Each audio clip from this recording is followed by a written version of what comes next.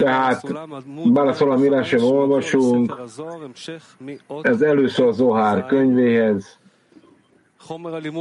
Folytatjuk a 16-os ponttól. A tananyag megtalálható a Sivatován és az Arvut rendszeren. Kérdéseket lehet ugyanígy feltenni. Aki kérdést tesz fel, az emelje a szájához a mikrofont, és beszéljen bele világosan és tisztán. Előszó a Zohár könyvéhez, 16-os pont.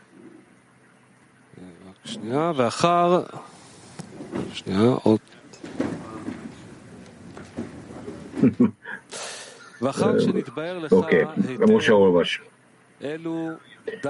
És miután megfogható dolgokat érintően már világossá vált a számodra ez a 4 kategória, nevezetesen anyag, anyagba zárt forma, elvont forma, és a valódi miben lét, ugye az eszencia, amely szerint kiderült, hogy a 4. kategória, azaz az eszencia teljességgel megfoghatatlan a számunkra, a 3. pedig olyan ideát képvisel, mely hibázni enged bennünket az értelmezésében a dolgoknak. És kizárólag csak az első kategória, mely az anyag, illetve a 2. kategória, más néven az anyagba zárt forma az, melyeket a felső gondviselés jóvoltából egyértelműen és kielégítésképpen foghatunk fel és észlelhetünk.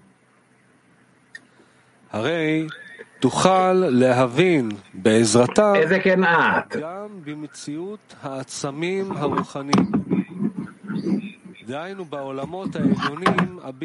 tehát ezeken át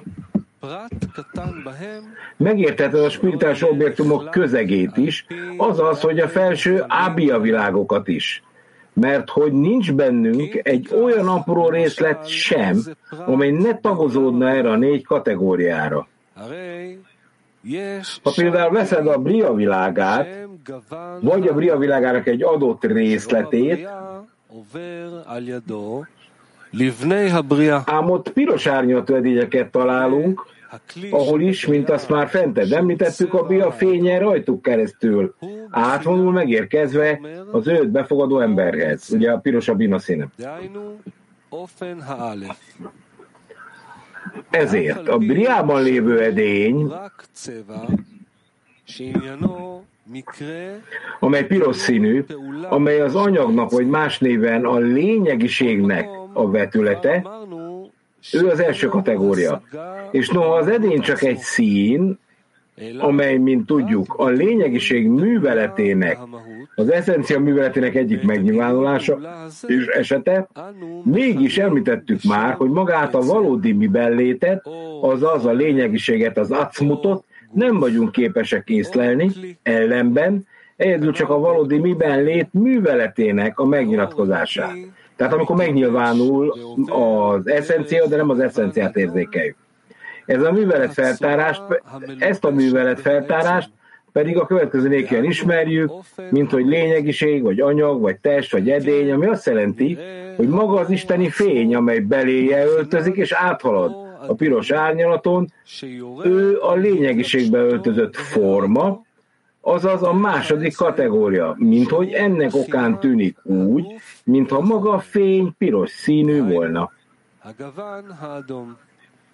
És ez mutat rá arra, hogy az isteni fény beleöltözött a lényegiségbe, hogy rajta keresztül világít, amely lényegiség, tehát még egyszer eszencia, ahogy azt már mondtuk, a testnek vagy az anyagnak a vetülete, vagy más néven a pirosnak az árnyalata. Ha azonban az isteni fényt el akarnád vonatkoztatni a lényegiségtől, az eszenciától, azaz, hogy a piros árnyalattól, és így pusztán csak önmagában, anélkül, hogy a lényegiségbe öltözne,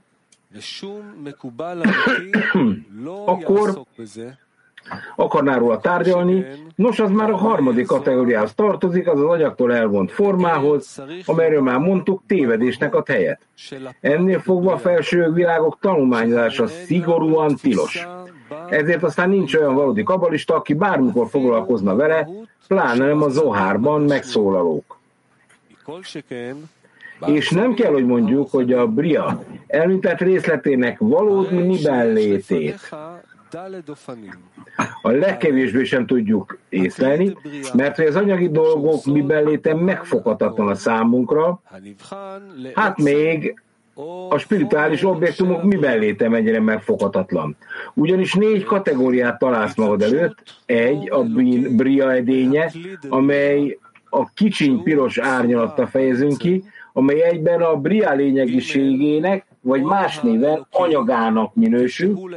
2, a bria edényébe öltözött isteni fény, amely a lényegiségében lévő formát képviseli, tehát az eszenciának a formáját.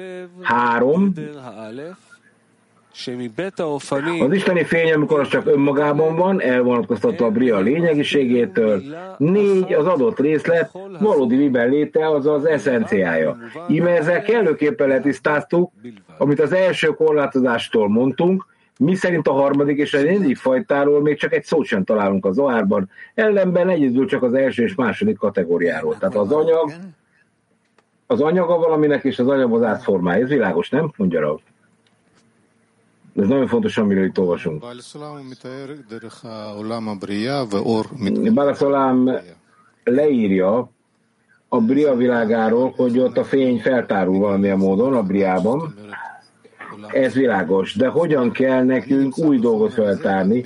Az acilut világát például. Tehát én egy bizonyos anyagból vagyok, és fel akarom tárni valamit, amely új anyag az én számomra. Akkor mit kell csinálni, hogy ezt én értsem? Hát a felső fény fog neked ragyogni, és megmutatni mindezt. És akkor egy új állapotot fedezhetsz föl. De mit kell tennem annak érdekében, hogy ezt föltárjam? Neked sovároznod kell arra, hogy mit tudsz még többet adakozni. Oké, de akkor a dolog, az anyag az nem változik? Nem. Az anyag nem változik. A teremtő, aki ragyog rajtad, feletted, egy bizonyos fénnyel, még nagyobban, mint ahogy eddig, ez felemel téged egy magasabb szintre, és azon a szinten magadat tudod másképp értelmezni, mint ahogy értelmezted az alacsonyabb szinten. Oké.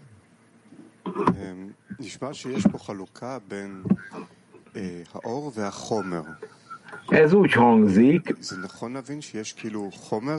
mintha itt, tehát helyes megérteni, hogy az anyag és az anyag felett ragyogó fény, és ilyen módon fedezzük föl a fény által átadott formákat az anyagnak. Tehát, hogyha ami formán keresztül a fény kapcsolódik az edényhez, a lényegiség az eszencia az a legbelsőbb állapota valaminek, ami beöltözik az anyagba, és oké, tehát van az anyag és van a fény, nem? Tehát a lényeg az, amikor mind a kettő együtt dolgozik, tehát hogy érjük ezt el? Hogy kell ezt megragadnunk? A lényegiség mi? Rav, ez a lényegiség, ugye az acmut. De a lényegséget semmiben nem tudjuk elérni, ugye ezt magyarázza Rav most már harmadszor. Értem, mondja Dávid, hogy van a teremtésnek az anyaga, és van a fény, amely ragyog az anyag felett. Igen. Amikor ezek összekapcsolódnak, akkor eljutunk egy eléréshez, és egy kitöltéshez, és akkor a fény, amely az anyag fölött van, erről nem beszélünk, ugyanakkor a lényegiség, amit a fény világít meg, ami az absztrakt fény világít meg, az még belsőbb lényeget ad, mint maga az absztrakt fény. Tehát ezért azt is el tudjuk érni, nem érünk el fényt. Ezt mondhatjuk, de valójában a lényegiségen nincsen semmilyen információnk, ez a 4. fajta megismerés, de annak nincs valóságérzékelése. Az eszenciát nem érzékeled, a spiritás lényegét. De akkor milyen fajta lényegiséget érünk el? Erről sem nagyon tudunk beszélni. Oké. Tehát korábban beszéltünk arról, hogy a 16-ost olvassuk el, jó? אין לנו תפיסה בו כלל כל עיקר. אופן הגימל הוא מושכל Tehát a 4-es állapot az ugye a lényegiség, a harmadik az egy koncepció, amely tehát igazából csak az első dolog, az első fajta mód, ahogy érzékeltünk dolgokat, amely az anyag, és a második, amely a formája, a forma be van az anyagba, és ez mutatja meg a felső kormányzást, amely világos elérését teszi lehetővé az adott dolognak. Oké, na de akkor, tehát van egy dolog, ami az anyag. Utána pedig van a forma, ami rá van öltözve az anyagra, igen. És akkor elkezdjük megérteni ezt a példát, hogy van a fény, amely rá van öltözve az anyagra, és akkor beszéltünk erről. Igen. Na, de ez nem teljesen világos, hogy minek a lényegiségéről beszélünk. A formának a lényegiségéről, amely egy kapcsolatot ad, tehát amikor beszélünk egy asztalról, akkor látok egy asztalt, és beszélni is tudok róla, ugye? Tehát a dolognak a lényege önmagában azt jelenti, hogy van egy látható rész, az anyagnak a lényegisége, vagy a fénynek a lényegiségéről beszélek, amit nem tudok megtapasztalni. Tehát mi az a lényegiség, amit nem táltunk föl? Tehát egy kicsit úgy hangzik, mint az anyag és a fény között lenne egy lényegiség. Nem. Ő azt mondja, hogy az anyag és az anyaghoz át forma, amit érzékelésbe tudsz vonni. De a 3-as dolog, amely a koncepciója tulajdonképpen az adott dolognak, az becsap. Ott hibázni tudsz. Mert ez nem kapcsolódik többé az anyaghoz. A fizikai világban beszélsz valamiről, ami nem kapcsolódik a fizikai világ anyagához. Világos. Amikor mi azt mondjuk, hogy elérünk valamit, az anyagot és a formát, ami rá van az anyagra. Mit jelent ez? Mi beszélünk a hitről. Mit jelent mi a hitnek a lényege az anyagban és az anyagban az átformában? Van nehéz kérdést az. Mi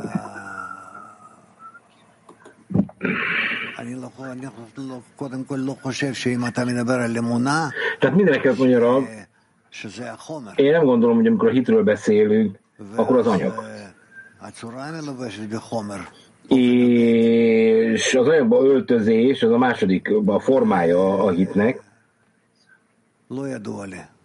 אז מה היחס הנכון למילים כמו עיר? Nem tudom. Oké, mi a helyes hozzáállás? Tehát én csak példát szerettem volna mondani. Tehát mi a helyes viszony, amikor ilyen dolgokról tanulunk? Tehát mi azt mondjuk, hogy elérjük az anyagot, és az anyagozás formáról sincs semmilyen információnk.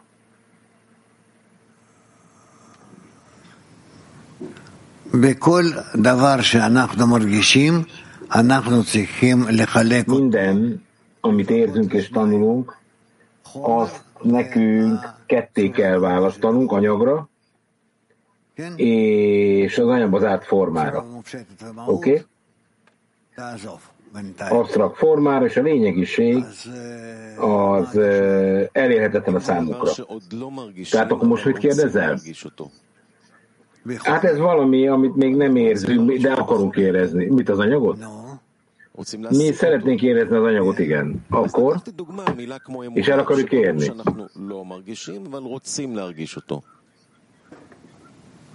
Hát mi szeretnénk ezt érezni, de nem tudjuk érezni, ugye? Oké. De hát te a valóságérzékeset fölötti elérésre tudsz kerülni. Oké, de én ki akarok lépni az én valóságérzékelésemből. Tehát mondjuk egy asztalról van szó, akkor mi a koncepció az asztalnak? Nem tudsz kilépni, csak azt tudod érzékelni. Neked az asztal az, amit az anyagban érzékelsz. Na de hogy kezdődik ezt a helyes vizsgálatemek? Úgy nézzük, ez az előszó az Zohar könyvéhez, amit olvasunk. Terminológiákat olvasunk, amiket el akarunk érni. Igen. Tehát ez a kérdésem, akkor mi a helyes viszonya ez a tanuláshoz, hogy érezzük, hogy elérjük az anyagot és az anyagban át formát.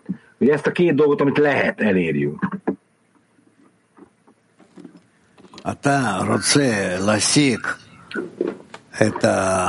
Neked akarnod kell elérni valamit, ami megadja azt a szintet, ahol le tudod érni. Tehát neked kiindulod mindig abból kell, amit még nem értél el. Ez egy kicsit filozófia, ugye? Ez világos. Tehát világos, hogy nem tudok még bizonyos dolgokat, hogy micsoda, de akarom tudni. Ugye például a hitet, igen. Ez, amiről itt tanulunk. Tehát a helyes viszonyt a Zohar könyvéhez például, vagy bármilyen kabalista könyvhöz, milyen a helyes viszonyom, hogy annak a könyvnek a lényegiségét tudjam megragadni.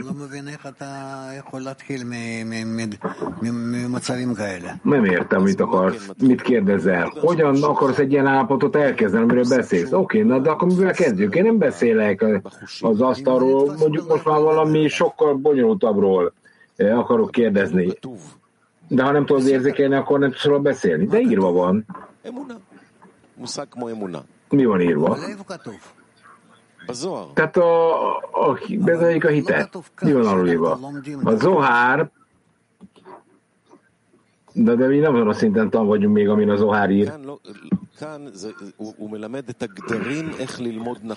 Oké, tehát itt a limitációkat tanuljuk, a Zohár könyvét, hogy kell helyesen olvasni, milyen megszorításokkal. Ez ad egy példát nekünk. Igen. Ez világos, nem? Tehát én nem tudom, hogy mi az absztrakt forma, de nem érzek semmit, ugye? De hogyan fogok olyasmihez viszonyulni, amit nem tudok érzékelni? Hát, amihez nem tudsz valóságérzékel viszonyulni, az nem viszonyulsz, hiszen nincsen valóságérzékesed róla. Tehát mind az anyagot, mind a formát valamilyen módon meg kell tudnod ragadni. De az Zohár világosan azt mondja, hogy tehát amikor egy szamár önmagát érzékel, nem úgy érzékel, hogy én érzékelem őt, ugye? Igen.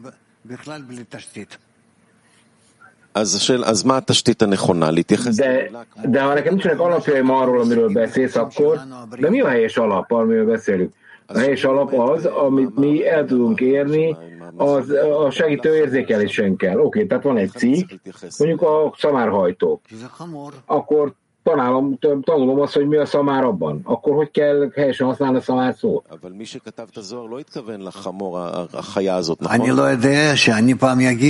De ez nem magát az állatot jelenti, ami szürke és hosszú fülei vannak. De ezt csak akkor tudod, hogy nem az. Oké, tehát tudom, hogy a szamár így néz ki, de itt nem az a fajta szamár, amiről én gondoltam, hogy a szamár, hanem az embernek egy elvonatkoztatott lényegisége a szamár. Egy forma, ami ráöltözik az emberre a kapnakaráson keresztül, igen. הוא כותב שגילוי הפעולה מהמהות אנו מכנים בשם עצם. Tehát a cselekedet önmagában,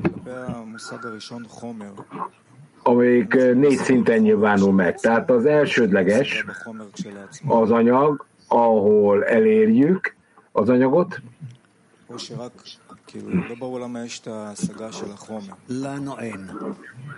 nem teljesen világos, hogy miért az anyag elérésről beszélünk, de mi még az anyagot se érjük ám el.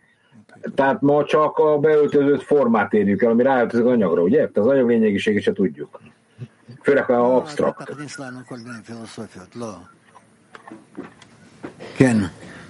De te mindenféle filozófiát akarsz most ide belehozni, mondja, amit nem kéne. Kabjú 9 kérdezi, mit jelent az, hogy a teremtés edénye a bria piros? Ez mit jelent? Elfogadjuk ezt, a megkülönböztetést. Az edények a világban egy megkülönböztetésben nyilvánulnak meg, ami szín. Ez a mi valóságérzékelésünknek egy eleme. Fogalmos nincs, mit jelent az, hogy piros a bria. אנחנו מדברים על הכלי ועל ההתלבשות. האם אפשר להגיד שלמשל גוף האדם זה התנהגות? Mi beszélünk a beöltözésről, a forma beöltözéséről és az anyagról. Itt az emberi testnek a beöltözése, az a lélek beöltözése, ezt így nem mondhatod. A 17-es pont. Nézzünk tovább.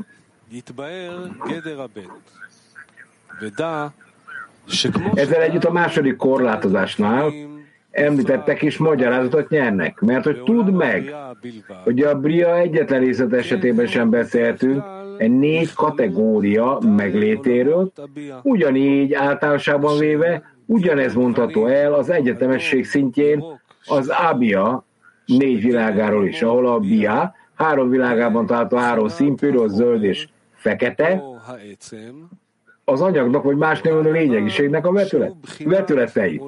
A fehér árnyalatai, ami az acilut világának a vetülete, pedig nem más, mint az anyagba, vagy másképpen fogalmazva 3 árnyalatba, melyeket biának nevezünk, vagy valódi műbellétek. A végtelen vetület pedig, az Ein Sof, pedig, amikor csak önmagában van, a titkok nyelvén valódi művellétnek minősül.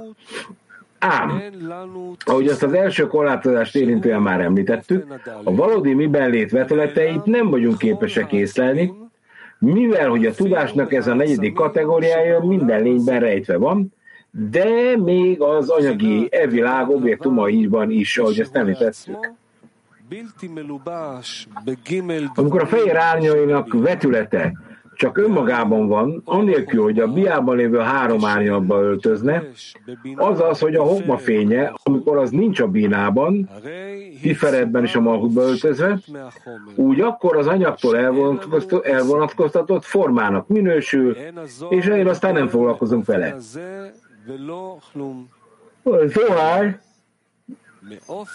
pedig semmit, de semmit nem beszél erről a kategóriából. Egyedül csak az elsőről, az a biával lévő 3 árnyalatról, melyeket anyagnak tekintünk, amely 3 Bina, Tiferet és Malhut szférának a megfelelői, illetve a második kategóriája, mert az acilutnak a Bia 3 árnyalatába öltözött megvilágítása, vagy másképp fogalmazunk, a Binába, a Tiferetbe és a Malhutba öltözött okmafény, amely az anyagba öltözött formának a vetülete. Tehát ez a 2 kategória, amely a Zohár mindenütt foglalkozik.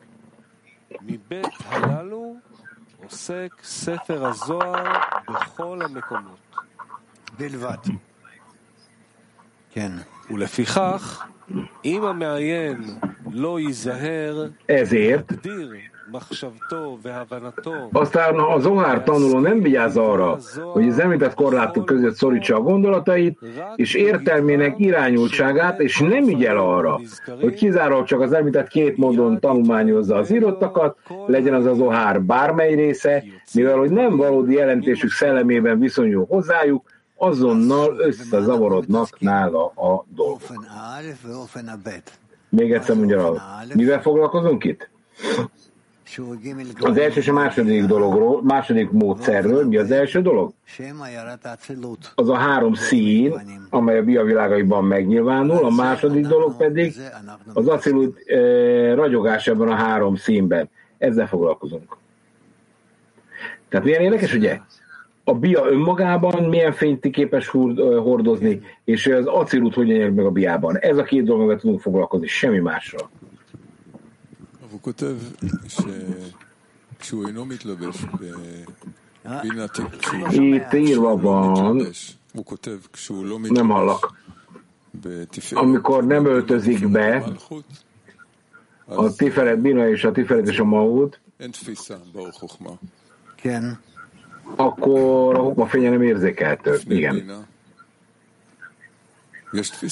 és a bina előtt, akkor is van valóságérzékelés, nem? Nem tudom. De nem így van, tehát le van írva itt világosan, hogy mi az, amivel nem szabad foglalkozni. Oké, de ha én meg akarom érteni, hogy le van írva, akkor látom, hogy csak a fényről beszél, arról a fényről beszélünk, ami beöltözik az edénybe. Tehát a fényről önmagában nem tudunk beszélni, és az edényről sem tudunk beszélni, ugye? A fény és az edény köztes kapcsolatáról tudunk beszélni. Tehát, és ilyen módon nincsen semmilyen edény a fény nélkül, és fordítva. Tehát, az első részében a leckének mi a Tóráról beszéltünk, és a Teremtőről, hogyan kell megértenem, hogy mi a Tóra ennek a 4 módszernek a lényegével, amiről itt beszélünk. Mi a Tóra? A felső fény, amely ráöltözik az edényre. Ez a Tóra. Nyilván ez egy definíciót is ad nekünk, hogy mi a Tóra igazából. Oké, tehát akkor van egy forma, amely a tanulásnak megfelelően ráöltözik az anyagra. Igen.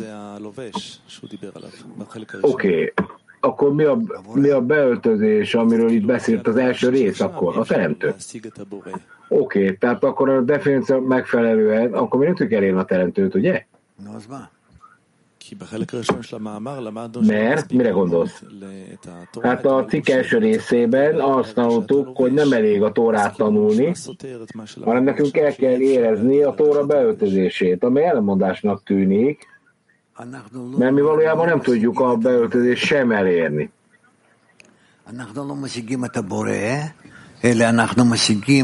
Mi nem tudjuk elérni azt, amit a Teremtő hordoz, amit mi elérünk,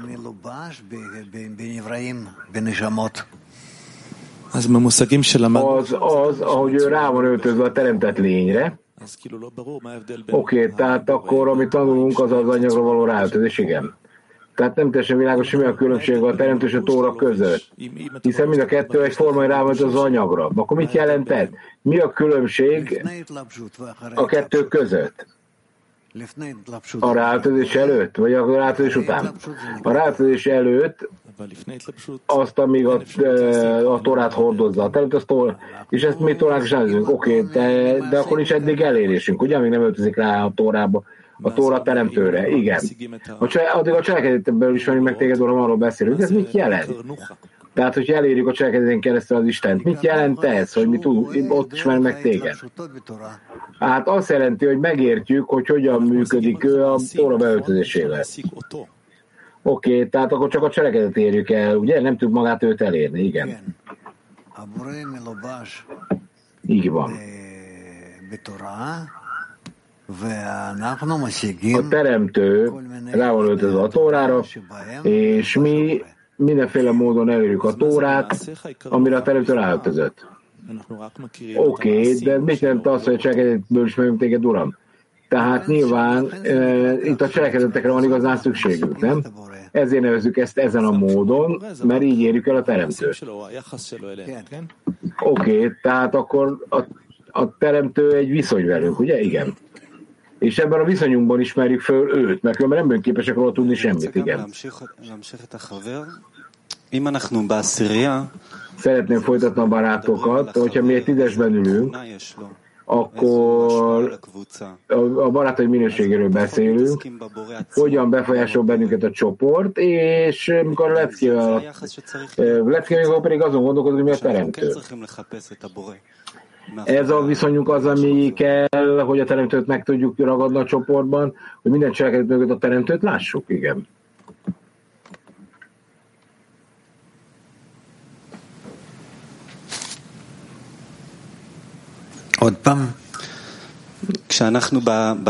Még egyszer. A 10-esben itt vannak a barátok előttünk, és fel akarjuk fejteni a Teremtő adakozási minőségét a csoportban, és utána majd a Teremtőt magát mutatjuk, de akkor az hogy jelent? Hogyan tudjuk mi elérni a Teremtő cselekedeteit a barátokságon keresztül. Mit jelent a teremtő elérése a barátokságnak vizsgálatán keresztül?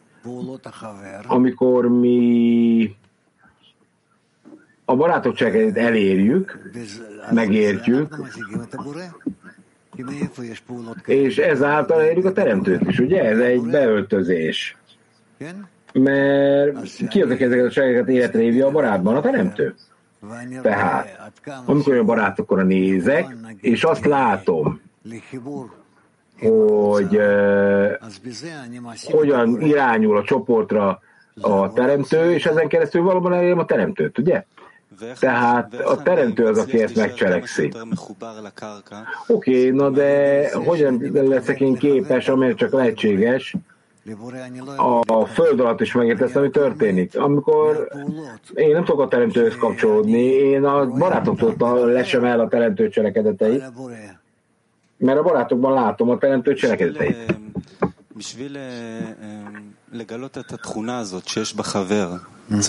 Annak érdekében, hogy én feltárjam a barátok minőségét, itt valamit ki kell önmagamban fejleszteni, és hasonló minőséget.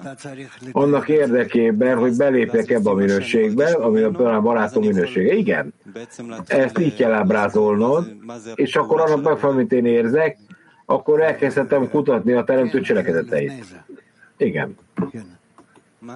Még ezt megelőzően is, igen. Mit jelent ez, még ezt megelőzően is? Készen kell állni arra, hogy mindenféle formában felfedezzük a barátokat. Ja, köszönöm. Na? Igen? רב, אני שואל לגבי חומר וצורה. לגבי חומר, הוא הגדיר לנו את זה... Akkor az anyagról és a formáról szeretnék kérdezni. A gemátriában definiálni lehet, hogy van az isteni fény, amely a formákat hordozna, ezért miért van ez kettő cselekedetre felosztva, hiszen mi mindig a fényben fedezünk föl mindent, csak a fény ragyog rajtunk. Mit jelent az, hogy a cselekedeteket felfedezzük? Nem értem pontosan, hogy miért van szétszeparálva. Nem tudom, érti az kérdésemet? Hogy miért van az, hogy a formát csak az anyagról öltözve tudod megragadni? Hát, tehát van a cselekedet, meg az eredménye, ezért kell felfedeznünk az anyagot, és akkor a fényt, ami majd megjelenik, a formát megint az anyagban. Ez két dolog, de nekem nem értem, hogy kezdjük ezt összekapcsolni. Tehát nem értem. Hiszen a cselekedet önmagában tárul föl, ami szintén fényt igényel. Ez igaz, mondja. De ez nem a fény magám. A fény cselekedete az nem a fény maga. Tehát ilyen módon a fény működésének a feltárolásáról van szó. Oké, na de akkor, de ez belső fény vagy külfény? Először te kezded el felosztani ezeket, először nem láthatod ezt így. מאיפה אתה לוקח שזה ככה וזה ככה? תודה רבה. כן.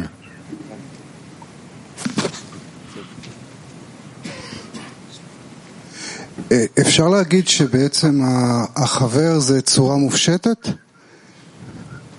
ממה? Tehát vannak absztrakt formák. אני לא משיג בעצם מה שמחוצה לי. אני יכול להרגיש את החבר, איך אני מתפעל מהחבר. Tehát hogyan érezhetjük a barátok inspirációját, ugye? Mert én inspirálom a barátokat, és a barátnak a lényege az egy absztrakt forma, ugye? És az anyag együtt. Én a saját attitűdömmel akarom őt elérni, a saját anyagon keresztül, igen. De miért absztrakt forma ez? Mivel amennyire én nem korrigáltam még a vele való kapcsolatot, nem értem el a lényegiségét magát. Tehát őt magát. Nem nagyon értem, amit fejtegetnek itt. Na akkor ez mitől lesz absztrakt? Hát én kérdezem, hogy a srác. Tehát mindegyikünk el akar érni egy korrekciót, amíg én nem tudom helyesen korrigálni magam, addig nem tudom a barátomat helyesen érzékelni, ha jól értem. Így van. Ez igaz. Tehát akkor ő absztrakt forma marad a számomra? Amíg magamat nem korrigálom, nem érzékelem őt? Így van.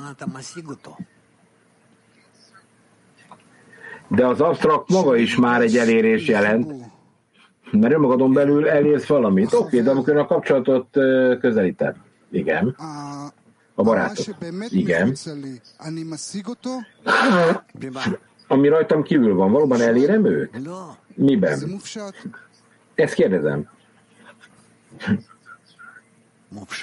De hát ez absztrakt, akkor hogy érem el? Az absztrakt is egy elérés valamilyen módon. Az nem azt jelenti, hogy az ő absztrakt megragadását érted is, de elérted, hogy mit nem tudsz elérni benne. De mondhatjuk mi azt, hogy van az edénynek az anyaga, ami a maga az anyag. Mit jelent az edény anyaga? A kapni akarás? Igen. Igen, mondhatod. És a barátnak az anyag is kapnak a rás? Igen. Oké, tehát akkor én és a barátom összekapcsolódunk. Ugye írva van a kapcsolatról, úgy összekapcsolódunk. Akkor van egy érzésünk, hogy van a fény, ahol ráöltözik a forma az anyagra. Lehet, hogy őt eléred ilyen módon,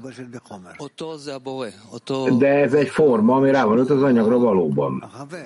Oké, tehát akkor ő a teremtő, a fény, ugye? Igen. De te a barátot érzéked, nem a teremtőt. Oké, de akkor ez egy kapcsolat jelent a teremtővel, ami a barát formában nyilvánul meg, igen. Tehát akkor azt érzem, hogy az anyag rá van öltözve az anyagra, a fénye. Ezt mondhatod, igen. Mondjuk. De akkor ez egy belső vizsgálat, igen. Hát erről még azért sokat kell beszélni, mert ez így nem lesz egyszerű megérteni.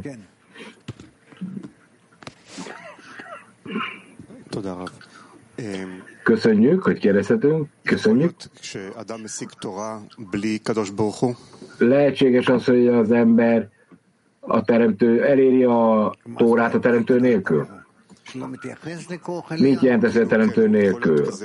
Hogy nem vinyulsz a felső erőz egyáltalán? Igen. Tehát van olyan dolog, hogy valaki feltárja a fényt, annélkül, hogy tudná, hogy mivel öltözik a fény. Tehát, hogy feltárna a Tórát. Tehát nem érzi a teremtőt a Tórában, akkor ez lehetséges? Nem. Ez így nem lehetséges. Oké, tehát ha helyesen értette, a Tóra az egy médium, egy átvezetés, amikor Izrael, tehát ami mindenben megtart bennünket, és akkor ezen keresztül megtörténik egyfajta feltárulás. Tehát akkor azt mondjuk a teremtő és a fény ez csak az történik, hogy itt föl van osztva egy olyan fajta ragyogásra, amit nem nagyon értünk. Tehát itt van egy átvezetés, amit nekem értenem kell, és ez a teljes feltárulás, igen.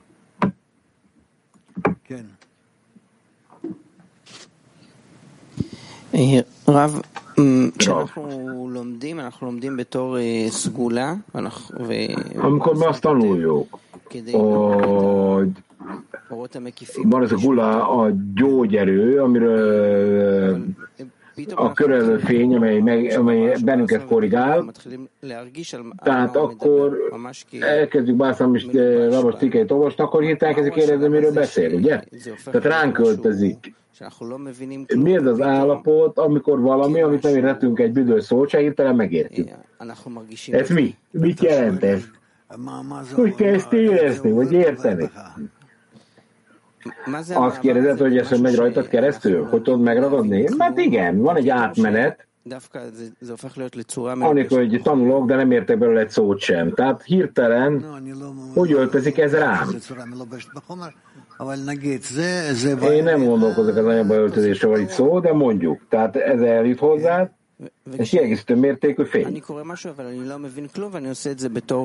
Oké, de amikor olvasok valamit, és nem értek semmit, de gyógymódnak tanítom, de gyógymódnak gondolom, akkor az, hogy nem értettem előtte semmit, nem, az, hogy nem értettem semmit, az egy elérésám. De még nem, te nem vagy még elérésben, semmilyen módon. De azt látjuk, mondja Rav, ez a cikk, ez nem egyszerű ám, amit most olvasunk.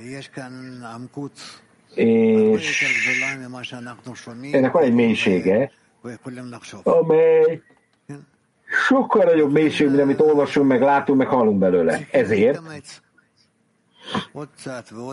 erőfeszítést kell tennünk, még többet, meg még többet, meg még többet. Igen, Gil? Rav, האיסור לעשות פסל או מסכה, ממה הוא נובע? Annak, hogy ne faragott szobrokat ne csináljunk. Honnan származik ez? Ez onnan származik, hogy spiritás állapotokat nem szabad fizikai ábrázolásokkal illetni. Amikor ábrázol spiritás állapotokat fizikai cselekedetekbe, például képekben vagy szobrokban, ez nem jó. Tehát tilos bármilyen módon szobrokat csinálni, vagy? Ez nem befolyásol igazán minket, mert nem vagyunk még ezen ebben a szinten, hogy egy bálványszobor negatív módon befolyásolja minket. Ez mit jelent, hogy a közösségben ne csináljunk szobrot? Semmilyen szobrot. Itt minden, amit elfogadunk, azt istenségnek kell tartanunk, és arról nem csinálsz szobrot. Oké, tehát van olyan, ami nem tartozik az istenséghez? Tehát akkor azokra kell vigyázni, hogy ne csinálni semmilyen rosszat? Nem. Tehát nekünk valamilyen módon tehát ezzel is kapcsolatunk, amiről beszéltek. Ha faragott szobrot csináltok, a kapcsolat ettől nem fog kialakulni dolgokkal. Shalom Rav, shalom לכולם. Shalom Rav, shalom világ.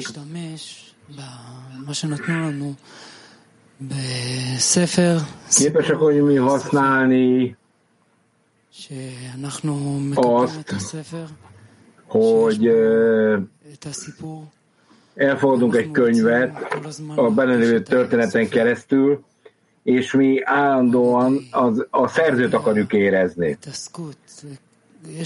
Ugye a 17-es pontot olvastuk a Zohárból.